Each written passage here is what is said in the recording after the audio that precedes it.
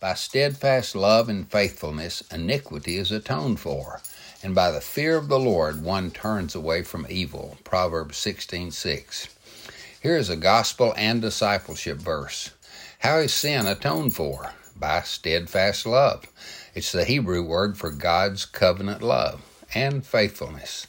This is the life and ministry of Jesus. His love for us was covenant love.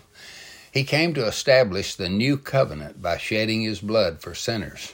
He was faithful to fulfill that covenant when he willingly went to the cross. Our sins are removed by the steadfast love and faithfulness of Jesus. When we trust in him, our sins are gone. A new life begins in us, and we begin the process of being transformed into the full likeness of Christ.